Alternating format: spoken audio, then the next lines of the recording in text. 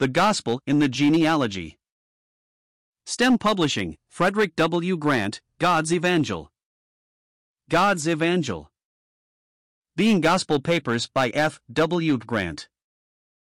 Matthew 1 verses 1 to 6. And Judas begat Phares and Zara of Thamar, and Salmon begat Booz of Rahab, and Booz begat Obed of Ruth, and David the king begat Solomon of her that had been the wife of Urias. The introduction of 4 women's names, and of 4 only, into the genealogy of our Lord as given by Matthew, has furnished material for inquiry to many students of the inspired word. That there was a special purpose in it no one who had any right claim to be such could ever doubt.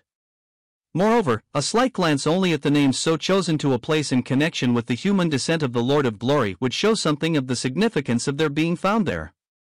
They are precisely such names as a chronicler, left to mere human wisdom in the matter, and especially a Jew, however right-thinking, would have kept out of sight, and especially so as there was no apparent necessity for bringing them forward.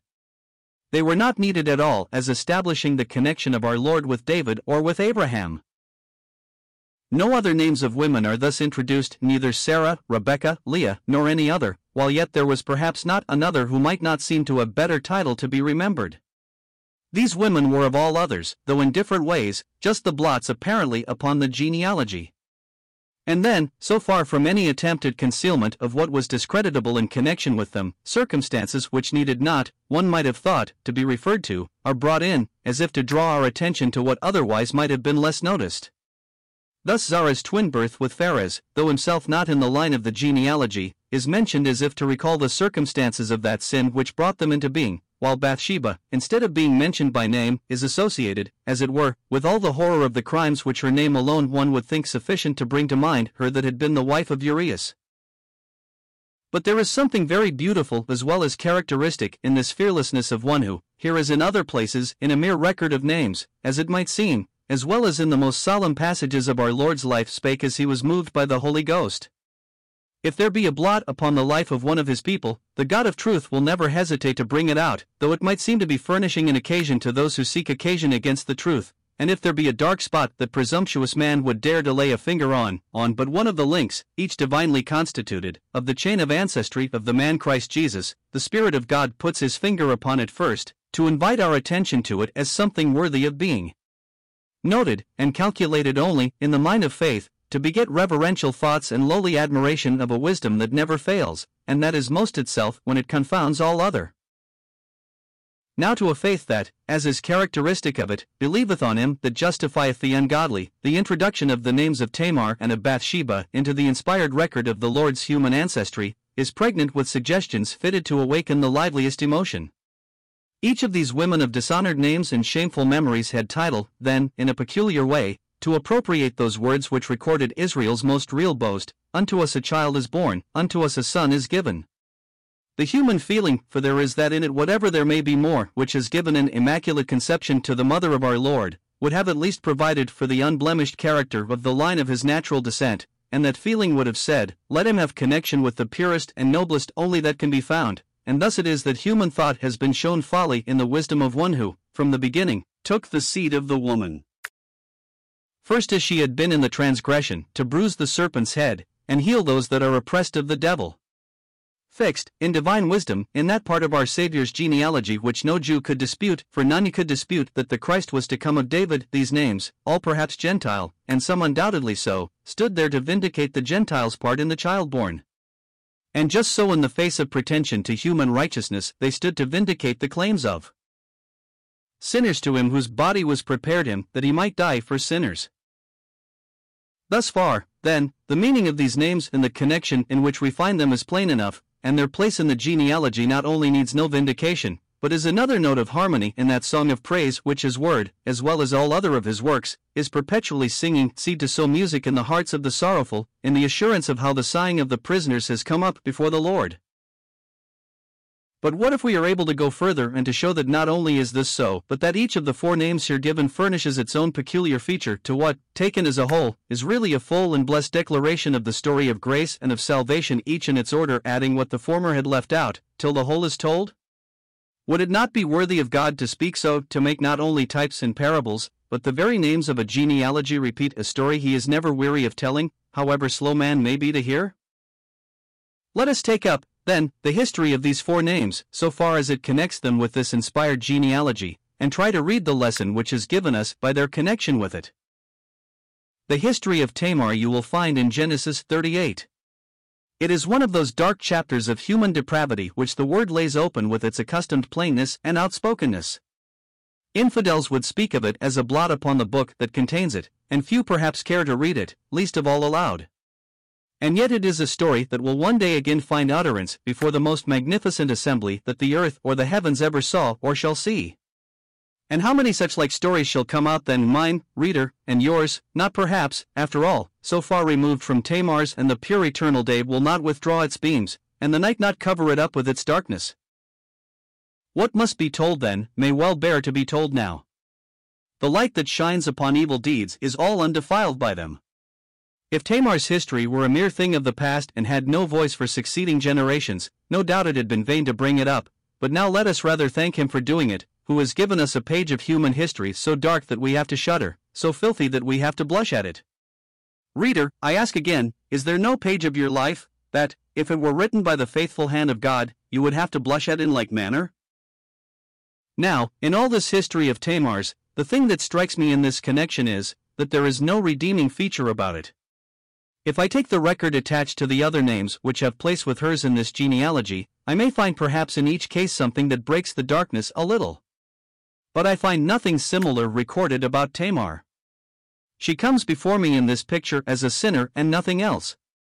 The wife successively of two men, each cut off for his wickedness by divine judgment, she dares yet in her own person, by crime equal to theirs, provoke divine judgment.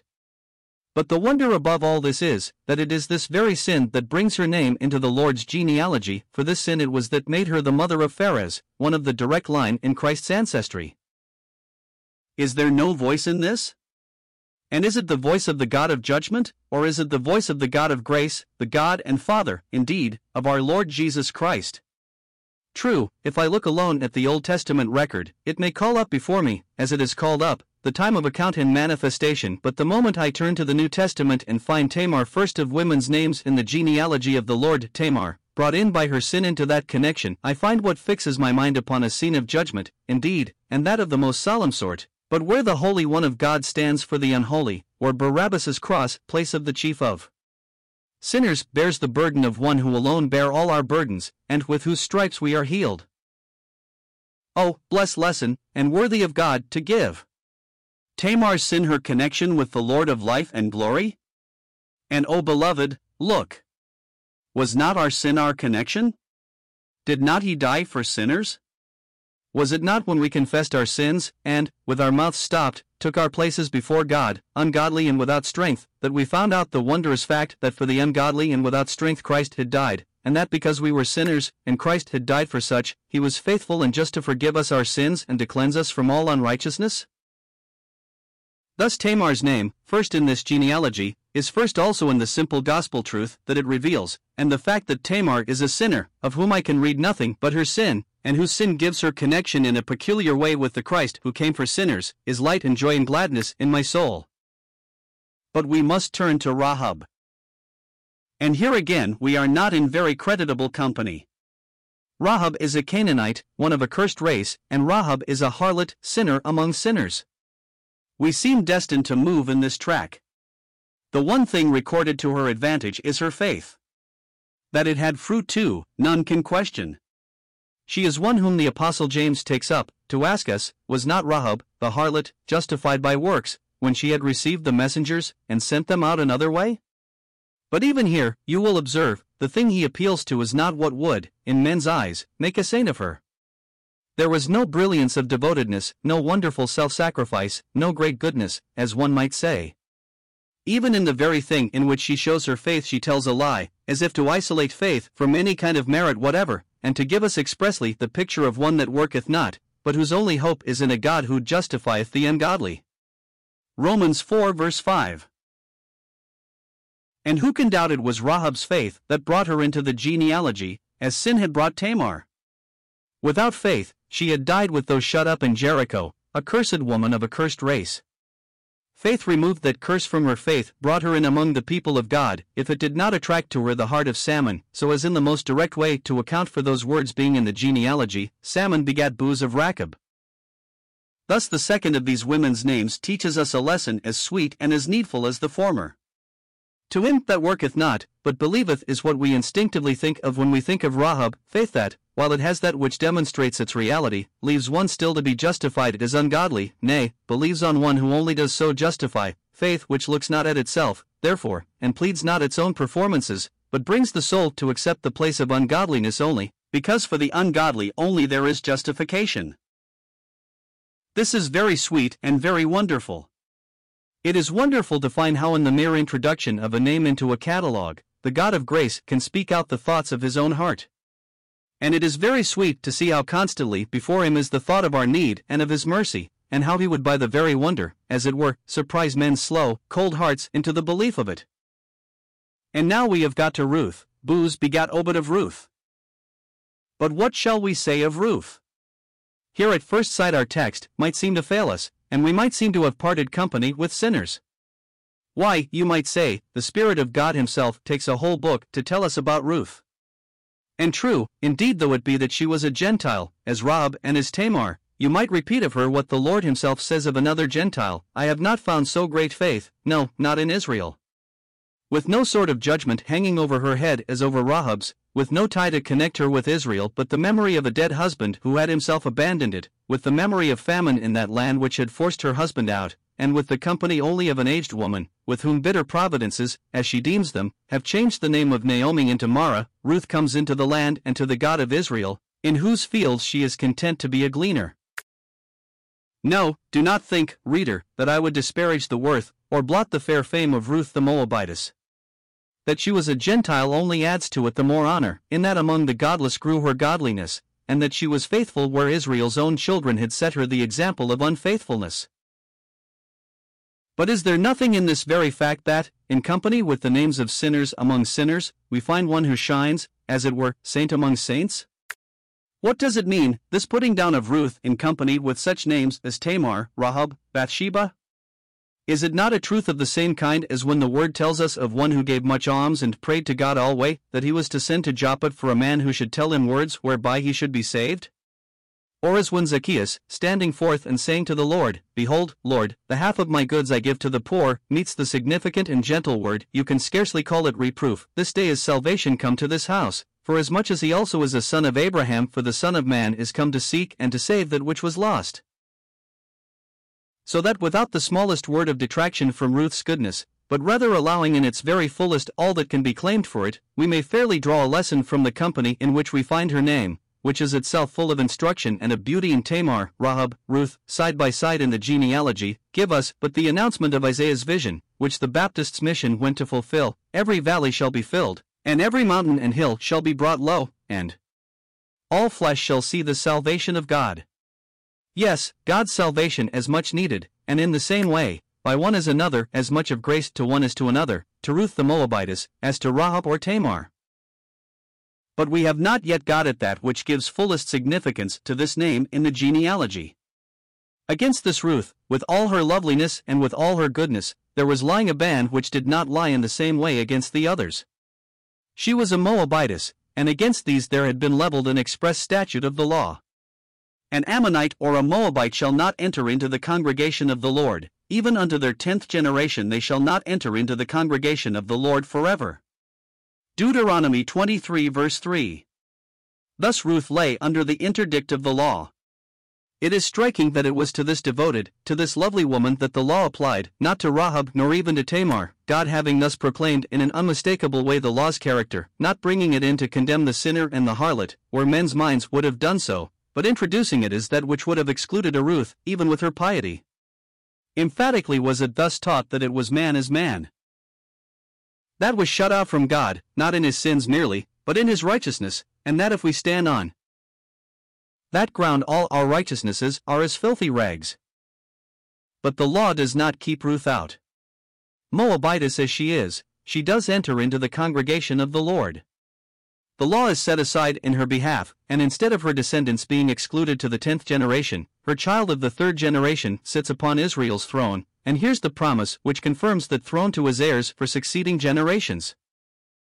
Thus another principle comes out in bright relief. If God takes up the sinner and the harlot on the principle of faith, law is set aside by the very fact. The law is not of faith.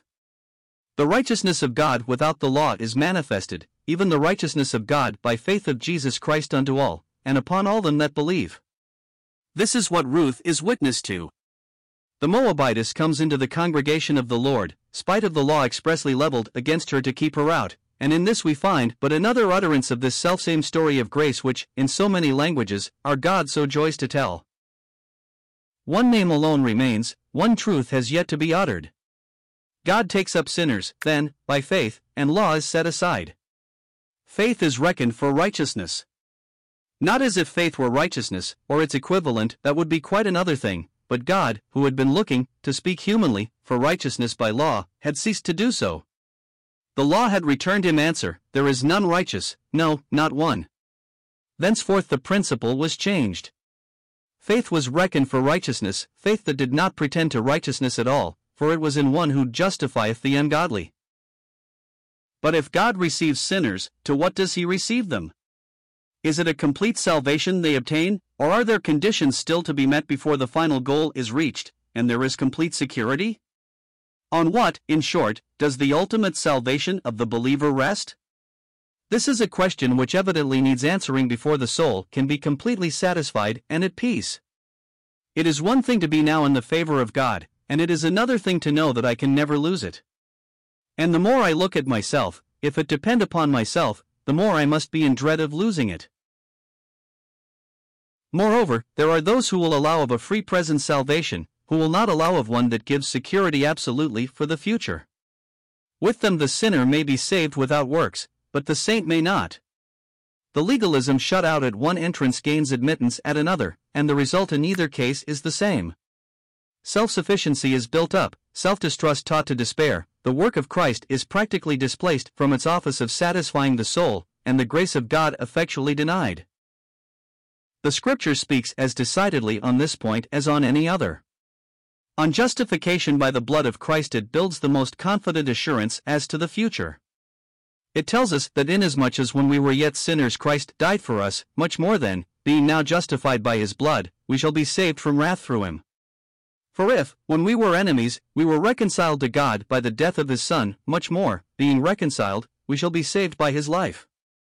Romans 5 verses 8 to 10. And when I turn to this last name of the four, and find her that had been the wife of Urias taking her place with Tamar, Rahab, and Ruth in the genealogy of the Lord, it seems as if the text just quoted were repeated in my ears. For, the moment I think of Bathsheba, a greater name than hers, linked strangely with hers in the crime which it recalls, comes in to efface her almost from my mind. David, it is I think of David, child of God, Israel's sweet psalmist, in whose breathings the souls of saints in every age have poured out their aspirations after the living God, David fallen, and fallen so low that we cannot marvel if his name be side by side with Tamar's. David, man after God's heart. Oh, how many of the Lord's enemies hast thou made to blaspheme? How many of the Lord's people hast thou made to mourn for thee? Was that thy witness to what God's heart approved? Was that thy soul's panting after him? What? Murder a man in the midst of faithful service to thee zealously rendered, that thou mightest hide thine own adultery?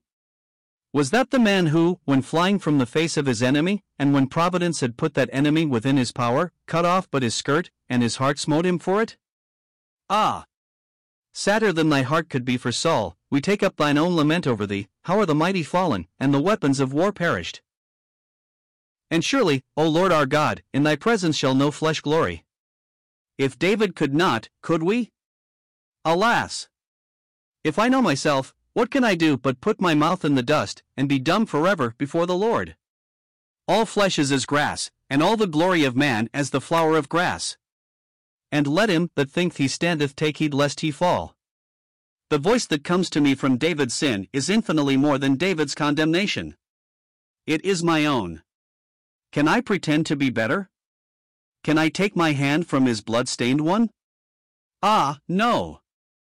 I accept with him my own condemnation, and not as a sinner merely, but as a saint.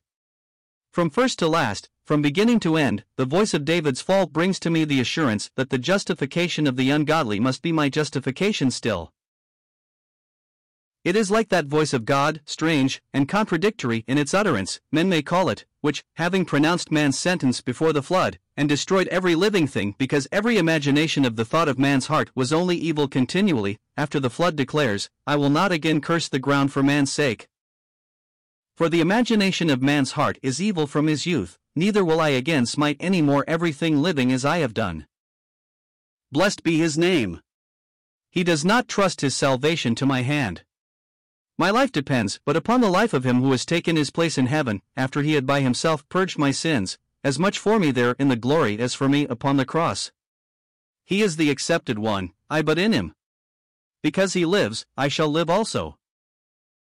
If David could have taken his salvation out of God's hand, he surely would have done it in the case before us. That he could not I read in this woman's name, partner in his sin, recorded in the genealogy. Once again, as in Tamar's case before, I find sin connecting with the Savior of sinners. It was not that God did not mark, and in a special way, his abhorrence of the evil. It was only grace.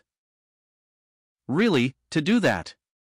Whatsoever a man soweth, that shall he also reap, and no wonder, therefore, if adultery and murder sprung up again and again in David's path. No marvel that the sword never departs from his house, and that his wives are dishonored in the face of the sun. But in the midst of all this growth of thorn and thistle, sure fruit and consequence of sin, one flower it springs up from this cursed ground, type and witness that, where sin had abounded, grace overabounds. From this David and this Bathsheba, whom sin has united together, a child springs whose name stand next in the line of the ancestry of the Lord, and who receives, as if to confirm this, a special name Jedediah, beloved of the Lord. And is it in imagination, or is it more, that there is something in the name, the other name of this child born, which harmonizes with all this? I will not say, but if Solomon, peaceful, be a strange name in so near connection with so sad a history, it is not an unsuited one to follow in this genealogical list, not an unsuited one to be in company with Tamar, Rahab, Ruth, or Bathsheba. And it is a blessed one with which to end the history of 4 names, which when God utters them can be made to speak of what he must love well to utter, or he would scarcely take such strange occasion to remind us of it. And if to any there seems after all in this, something that seems too much like a mere wonder to be God's utterance, I would beseech such an one to remember how once a burning bush was made just such a wonder to attract a passerby, and how when he turned aside to see, a voice out of that bush proclaimed that God was really there. Even so may it not be strange that he should attract now, by a kind of wonder, to listen to a story which he loves to tell, and for those who turn aside to see, may the same voice, now as then, be heard.